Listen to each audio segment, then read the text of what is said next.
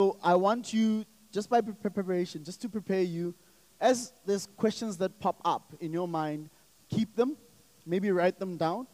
So later, Pums and I, we're going to be having a sort of a conversation, really, around the different expectations we have around relationships. And as we have the conversation, we're expecting that something will be brewing in you, and you get to join in the conversation. Tom will run around with the mic and wait for you to actually ask your question. So we really want to make this as interactive as possible. Remember, this is to serve you and for you to be able to take away some of this stuff and apply them in your life. The idea is actually we want the gospel to really permeate in this area of life as well. So can I ask us, let's pray, and then we'll jump right in together. Yeah, Lord, we are so thankful that it is by design that you made us to fit in within like this intricate and complex nature, network of relationships, my God, in our lives. And at times, Father Lord, we struggle to try to figure them out. But I pray, my God, that today you would help us kind of see a high view of relationships, and particularly to get today for us to be able to focus on this area of family. What is it that you intended with it? How did you design it to be? How did you want it to work, my God? And I pray, Father Lord, that as we look through the scriptures, we begin to see these threads being undone, Father Lord, so that we are able to see clearly to what you were intending. We pray this in your name, Lord Jesus. Amen. Amen. So, what is family? I think it's just always good to ask the question, what is family? I don't have a dictionary definition, and I will not read one, but I'll just say two things come to mind for me. It's number one, constitution. What constitutes family? So I'll think mother, father, brother, sister, uncles, aunts, granddad, you know. Some of us actually would have steps and otherwise adopted families. So there's quite a lot that we think about when we think the word family, right? Furthermore, maybe like this philosophical construct or societal construct that relates to the way in which we relate to different people, right? That could be one of the ways you get to this answer of family. But what I want us to do this morning, I want us to have a bit of fun with the Bible. I want us to strip away kind of our experiences for a moment and then begin to dive into what Scripture has to say, and then imagine this world that God is painting a picture of at the beginning. So I want to read a bunch of scriptures. They're going to come up, and then we're going to pick them apart to look for this imaginative world right now that actually God is painting a picture of. So let's start with Genesis chapter 1. Then God said, "Let us make man in our own image, after our likeness, and let them have dominion over the fish of the sea, and over the birds of the heavens, and over the livestock, over all the earth, over every creeping thing that creeps on the earth." So God created man in his image, in his own image actually. In the image of God he created him, male and female he created them, and God blessed them, and God said to them, "Be fruitful and multiply, fill the earth and subdue it, and have dominion over the fish of the sea, and over the birds of the heavens, and over every living thing that moves on the earth." Genesis 2 goes on to say in verse 7, "Then the Lord God formed the man of dust from the ground, and breathed into his nostrils the breath of life, and man became a living creature." So Genesis 1 and Genesis 2 are retelling the same story in different ways. Genesis 2 giving a bit more detail, Genesis 1 giving us a bit more of a general feel of what God had done. And Genesis 2 verse 18 says, "Then the Lord said," all of a sudden, after all this amazing stuff, "It is not good that man should be alone. I will make him a helper fit for him." And then Genesis 20, the solution to the problem is, "Then the man gave names to the livestock and to the birds of the heavens and to every beast of the field, but for Adam there was not found a helper fit for him. So the Lord God caused a deep sleep to fall upon the man, and while he slept, took one of his ribs and closed up its place with flesh. And the rib that the Lord God had taken from the man, he made into a woman and brought her to the man. Then the man said, 'This at last is bone of my bone and flesh of my flesh. Hey, she shall be called woman because she was taken out of man. Verse 24, therefore a man shall leave his father and his mother and hold fast to his wife, and they shall become one flesh. And the man and his wife were both naked and were not ashamed. Men. So that's quite a lot to go through. But at the same time, this is scriptures that we've probably heard over and over and over again. But I just want to really spend some time kind of delving kind of into a few of those spaces and begin to ask, what's the purpose of all of this that's happened? And how does that build for us family, right? How does that build for us family? And how did God come up with this concept even? If I go back to Genesis 1 again, there's this, again, the source of family, I would say. The source of family comes from Genesis 1.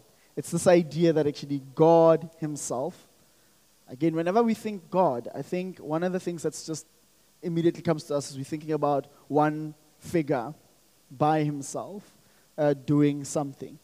But the funny language there is, let us make man. And I mean, there's multiple theories out there of, no, maybe God was talking to the angels, or maybe God was, who's God talking to? And really, we believe in something called the Trinity, which means God in himself is a community already. God is God the Father, God the Son, God the Spirit. And beyond that, God himself is a loving, perfect, harmonious community within himself. And so God is not creating humans to kind of fulfill that gap or that void in himself. God is replicating. That's why create man in my own image, right? He is replicating what he is already. So imagine that. You and I created to replicate something of God himself. That's beautiful. So all of a sudden we understand why it was not good for man to be alone. If God is not alone and I'm supposed to image God, I cannot be alone. I cannot be alone. So community is birthed out of God himself.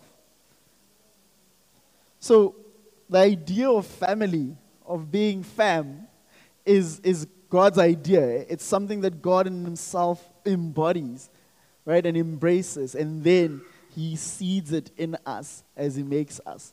So every time I think about this, I'm like, wow, I'm a lot more than what I make myself out to be. Actually, God imagined me to represent something of himself in a grander scale than just myself. That actually my relation to somebody else makes that person whole as much as their relation to me does. Because then together we are able to image something of God. So this speaks largely into the identity of us as people. You and I, whenever we think about family, we should always think about the identity that we have in God, is that actually we are image bearers of God. And what that means is we become community because he is community. Family is also, again, if God is in a loving, harmonious relationship, that means family must have something of love. You cannot have family without love being part of that thing. So that's one other thing. And then we look at the scriptures again. I always love this idea that actually, that God did something. He did something of creation, so he created something, but then as he creates us, he also puts something of a creative nature in us. So at one point it speaks about how God supplanted Adam into a garden for him to work it. For him to actually, within creation, begin to be creative in terms of keeping that creation up. So it's not just that you and I are representing God by just standing next to each other because we're a community and there's some kind of love. But it's actually, there's an action, there's something that we are partaking in that symbolizes something of God himself partaking in creating everything that is. So family is something that should always be on a mission. some kind of mission. We must have something at hand that we are trying to achieve. And in the case of Adam and Eve, we see that they have much to achieve. The first is what is a blessing to them, which is creating other Adams and Eves. So they are called to actually multiply. In fact, it's called a blessing in Genesis. They say God blessed them so that they would replicate. They would do something of God. Remember, what did God do? He imaged himself. So we get to do something similar. We get to birth children because God does the same, right? So we find these kind of similarities between us and God continually whenever we dig into this truth. And so the other aspect that I love is not just the work of multiplying by, as you can see, Nolufefe and Nganyi, so 3, 1, 2, 3. But past that, the mission goes beyond that. It goes towards not them only being family and loving one another and then producing more offspring, but it goes to actually causing all of these people in the family to flourish. But how they flourish is actually what they do, the activity they partake in. God had given them the earth to cultivate. He had given them the animals to rule over. He had given them everything of nature for them to keep and to help sustain what God has created. So God is partnering with them because God created and he's the one who holds all things together. But God calls them to come alongside him and do the same. And that works itself out in different ways. In this room alone, we have a plethora of professions. And part of the work that we do is exactly that. Is that actually God, in his genius, allowed you and I to have minds that expand beyond planting seeds and growing gardens. Very important because we won't eat if none of those exist. But actually it expands beyond that. So don't hear me saying, guys, all we should do is gardens. I know Mbongeleni will love me if I said that. But that's not all we are made for. We are made for a lot more. So there's this idea of being the identity that we grab from God. Then there's the second thing. There's this, that shouldn't be there. The second thing is our mission, like the thing that we partaking in with God. And then the third thing that we have is, I called it our nature, and we need to kind of speak into it as well. I love that actually in Genesis 2, he speaks about we are made from dust, and then he breathed the breath of life in us.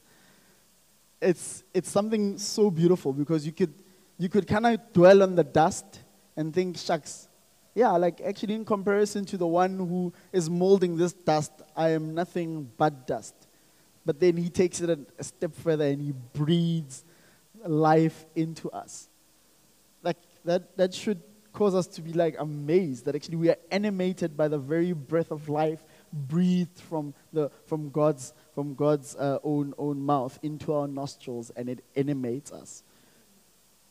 But in our nature, it's not just that. It's also the fact that he made us diverse. He made us male and female. He didn't just make... I think the world would be boring if I hung out with Tom all the time. I like him, but he's an introvert as well. So I'd spend the whole time talking and him listening, and then him sleeping while I'm talking by myself, and then he wakes up, and I wonder, did you even hear anything that I said? That would be boring. I'm glad that I have Khale, who talks more than me in our relationship. So there's someone who reciprocates.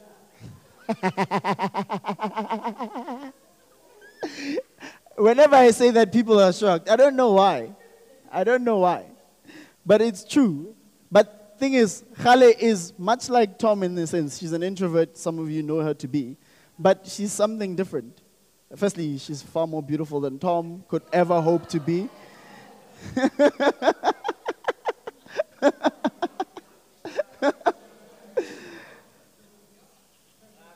And at last, and I through Khale, I understand something that Adam was saying. At last, bone of my bone, flesh of my flesh.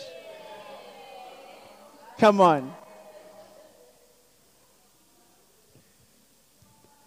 And we should get lost in this idea that actually God created man and woman to be the representatives of his own diverse nature. So man and woman anywhere and everywhere are meant to show you something of a difference to yourself, to show the diversity and the expanded sense of knowledge and creativity and beauty of God. Right? That's beautiful. That's beautiful to see. So sometimes I know in this world we do this, we rub against each other because you're not like me. And if you were a lot like me, then maybe everything would be better. But actually that's not of God. So if you feel like this is not working, it's not because this is not working, it's because you are not working. You are not working in the way that you are intended to be. How we relate with one another should not cause that kind of friction. We'll talk a bit more about the brokenness that's come into the world that has led us to this later. But really, the idea here is actually whatever picture that God is painting for us is what was meant and is what we should aspire to. So, what does this all mean for us? I mean, I'll talk about marriage at some point, but we're not going to deal particularly with marriage. We're going to deal with how God kind of composes what we call family. God composes what we call family by, firstly, as we said, replicating something of himself. It's his idea, it's his nature. Family is not a mere social construct. Now, there's variations of what we call family, and that may be a social construct as we live amongst each other. But family within itself is something of God. Right? So that's what we should know. Now, the question is, what does family constitute of? Well, we're told that it's male and female. It's a man and a woman coming together in matrimonious harmony that's meant to show and express something of the love of God within himself as a loving community, eternal community. That we become a picture of that. It's no wonder that God says about humanity that we showcase his glory. That he wants the whole earth to be filled with his glory. That's the cry from the psalmist, right? But how does he do that? He does that by filling the earth with men and women. Men and women who are in a relationship that symbolizes something of God. And then through that love, check this is another one that hit me, is this, because God is in a loving community, out of his overflow of resources and immeasurable greatness, but also out of his overflow of love, there's something of creation or of a birthing of something new. Guess what happens when a man and a woman who are in love come together happens? We make babies. We make babies. And that's something of God as well, right? It's this, guys, I don't know. Like, I'm amazed by the fact that actually we are so alike to God. And it just moves me every time I think about that reality. Now, can I be problematic for a bit around this idea of babies? In a world like ours, broken as it is, sometimes it's just hard to stomach the idea of union between a man and a woman and the making of babies. For instance, I've heard a few times, even on social media, or a particular lady friend of mine who is so opposed to kind of men. Part of it is actually because of the hurt that she's experienced in her past. And that stuff does happen and it does scar us. And as a result, her stance is, I just don't want to have babies. And I don't ever want to bring anyone to this cruel world. My problem with that is, when I read the book of Genesis, what she kind of disregards and wants to lay aside is what's called a blessing. And at the same time, this same blessing, it's a blessing to us, but actually it's a way of giving God glory as well. Are you seeing how those two are tied? That actually God's glory in creating humanity kind of brings us a blessing as we multiply. But as we multiply, more of God's glory is filling the earth. So God's glory and our flourishing is actually intertwined. But as soon as we decide, okay, I want to stop this, I'm not going to partake in this. My question is, with all validation of how she feels and the hurt that she's experienced, is the problem the system that God has created, or is the problem the brokenness that she's experiencing? Is the problem really having children, or is the problem something else? And so I feel like every time we read scripture and we see something that is not directly linked to what our experiences are, our first question shouldn't be whether the scriptures are right or wrong. Our first question should be whether we are right or whether we are wrong, or whether we are right or wrong. Because the problem with this is actually we can forfeit the blessing by virtue of the brokenness that we experience. But I don't want by no means to disregard the brokenness. And as I said, like, we're going to have a bit more of a chat with Pums later about kind of the differences in which we experience this. It won't be exhaustive, but it will be some aspects of this stuff.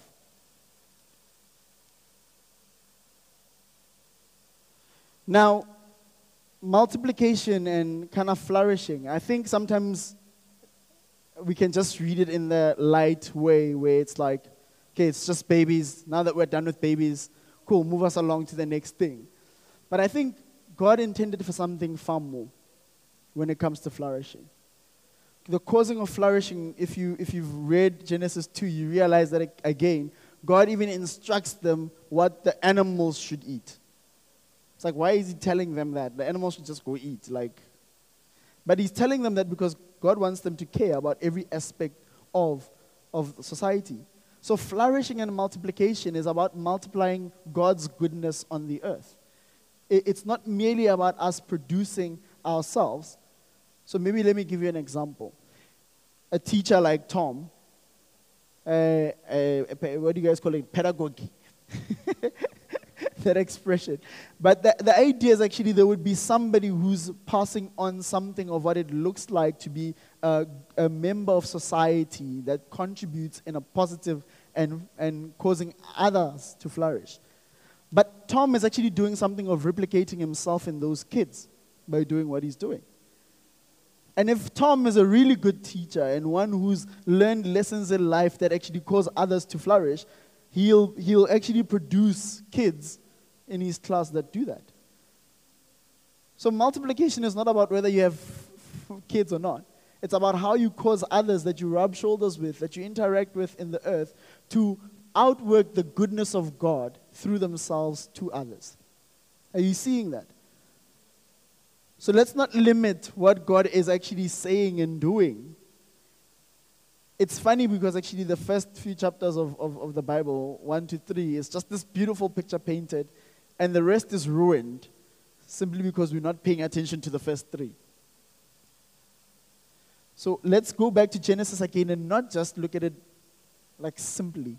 Let's look at it as in its complex and dense nature that's supposed to be outworked into this amazing picture of humanity. The other thing that I thought about is actually this unity between a man and a woman is illustrative of the kind of love relationships that we're supposed to have. They're supposed to be diverse in nature. God uses man and woman, but actually, as I said, Tom and I are very different as well. In fact, my relationship with Khale has taught me how to deal with introverts. So now I can cause Tom to flourish, although I don't like sitting and talking by myself. He listens to me sometimes. And in those opportunities, I get to shape him, and he gets to do the same. You see it? So actually, there's a sense in which every aspect of this, the promise that we see in Genesis, can be fulfilled. Like even the desire for more, the desire for having for having success and prosper, that all of those things actually happen within these principles. It's actually God has put us in a place to cultivate relationships, through those relationships to cause each other to flourish, and then causing each other to flourish, to cause nature and creation to flourish, and then that we enjoy the blessings and the overflowing reciprocity of doing that with nature. So that's the picture painted of what man and woman ought to do. But as I said, family, as described here, is male, female, and offspring. Male, female, and offspring. But what about umalume? What about umamngani? What about babamkhulu? Where do they fit in this? One of the pleasures I get is to be married to up-and-coming medic, and she's obsessed with genograms. Oh. She's obsessed with genograms, guys. So that means you're always seeing those bubbles like, oh, this is mother, this is father, this is how they link up. And every time without a fail, there's a man and there's a woman and there's a child, and then they are a mother and a father, and then there's another child. So the pattern of God still working, still functioning. It's not lost in us.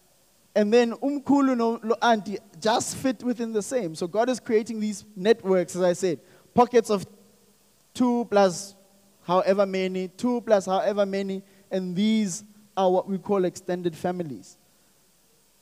So you do fit in. So don't feel like if your family doesn't look like Bablamini's, should I be calling you Bab?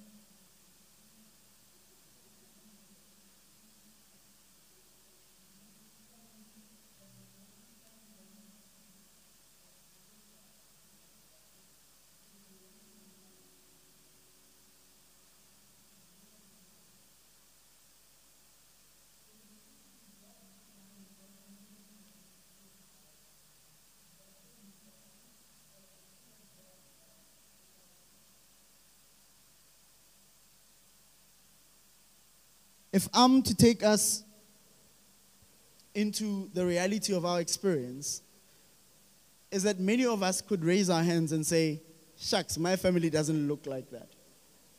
It's not the perfect genogram. My family kind of is mapped in different ways. But I want to say that actually that doesn't disqualify us of enjoying and embracing what God intended in His creation for us. So the broken family comes in different ways, and it expresses itself in different ways. It's a different beast and animal. Okay, thank you. It's a different beast and animal depending on where you come from.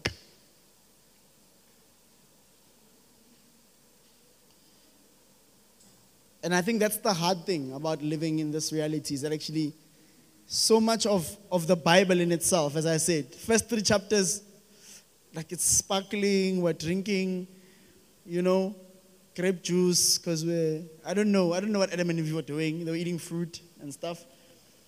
But I wanted that life, right? But that's not the life that I often experience. And so God's design and intent is actually broken in this life. But you and I don't have to be robbed of it. Because although the rest of the Bible tells the story of how our families are outworking themselves out in a broken pattern, there is a moment in time where this changes. So although we've talked about the birth of the family as God would want it, the extended family as God designed it to be, and we are acknowledging that you and I don't actually live within the full reality of that, there is one other aspect of family that God kind of speaks about in the Bible, and that is the family of God. That is the family of God. And you and I in this room actually begin to experience some of that. But this family is not brought about by ourselves. It's brought about by a man. It's brought about by this man who was actually not merely a man created in our own lineage, but it was the very man who at the beginning said, "Let us." The one who created an image of himself dared to step into that image and begin to show us what it looks like to truly live as he intended for us to. I love how often when we preach about Jesus and his encounters with women, we'll always say, look at how redeeming Jesus is when he speaks to women. It's because actually we don't often see a pattern of men dealing with women rightly. So that's why it surprises us. So that's why Jesus, God himself, had to enter into our reality to really show us and break us free of that. And so Romans 8:16-17 says, the Spirit himself bears witness with our spirit that we are children of God, and if children, then heirs, and if heirs of God, and fellow heirs with Christ, provided we suffer with him in order that we may also be glorified with him. That last bit for me is what hits me, is that Jesus suffered. And part of his suffering is actually suffering what he did not intend to create. He was born in such an imperfect world that he did not intend to make. He was born into an imperfect family. He was, at some point in Matthew 12, it speaks about him addressing people, and then his mothers and brothers stood outside looking for him. And he says, guys, like, who's my mother, who's my father? And part of it is not because he was rejecting them, but he was actually speaking about how his parents and his brothers at the time, just didn't understand what he was doing. He was stepping outside of his family for blood relative family for a moment to embrace something of a corrective measure of family that he was doing. And so he points to everyone around him and says, you guys are my family. So that's why Romans, when it speaks about us as heirs and co-heirs with Christ, is calling us into this place where, provided we understand the suffering of Jesus Christ, provided that you and I are willing to endure this process of change, because we are what we're not supposed to be. But Jesus is making us what we are supposed to be. He is beginning to transform us from the broken picture of family into a renewed picture of family. And my friends, I don't want to lie to you. He's only doing it one way and one way only. He's doing it through the church. He's chosen that the church would be the way in which the family of God would be depicted. And as he's renewing us, the world is seeing and the world is being transformed by us. Are you seeing that? So if we're going back to those patterns that God called us to at the beginning, the same is the church, as the church. We're called to be replicating and multiplying something of God's goodness into the world. And he's doing it starting with us. And so I'm going to call us to actually transition. But I want to say this, that in everything that we're going to be discussing this morning, at the heart of it is this idea that Christ Jesus came for one thing and for one thing only. He came to redress and reform and transform what we know and what we have experienced as family into something completely new. Into the family of God. He's not doing away with nuclear families as we know it, but he's renewing them so that they really represent who he is. He's not doing away with our extended families, but he's renewing those relationships. He's not doing away with kind of society and its complex networks, but he's actually renewing each and every one of them. And he's starting to do it with us. And from us, it's everything else.